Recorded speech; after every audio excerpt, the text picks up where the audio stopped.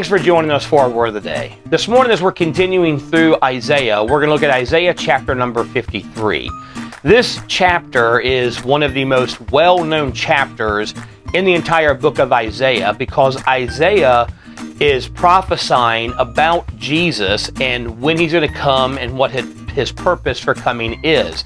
And specifically, I want to look at verse number 6. It says, "All we, like sheep, have gone astray.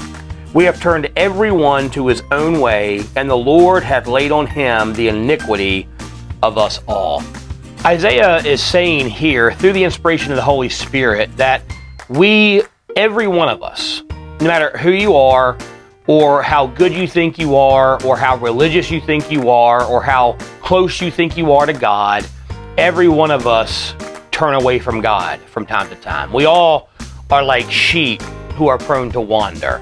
And now, I've never really been around sheep a whole lot. I've never been a sheep herder, but sheep in the Bible were pretty dumb animals. Even sheep today are pretty dumb animals. They have no defenses of their own. They have very poor eyesight. If you leave them alone, they're going to wander away, get hurt, wander to places where they get trapped, or they get destroyed and eaten by animals, by predators, or they eat poisonous clover that will kill them and die. Sheep need constant looking after.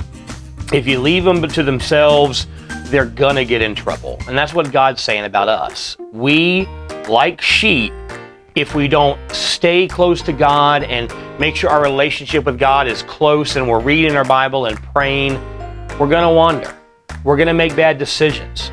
We're going to do things that are selfish and hurtful to us and to people around us. We're going to cause trouble in our lives if we rely on our own wisdom, our own ability, our own strength. That's why God has given us, as His children, the Holy Spirit to guide us, to direct us, to convict us when we do wrong. But there's a greater truth here.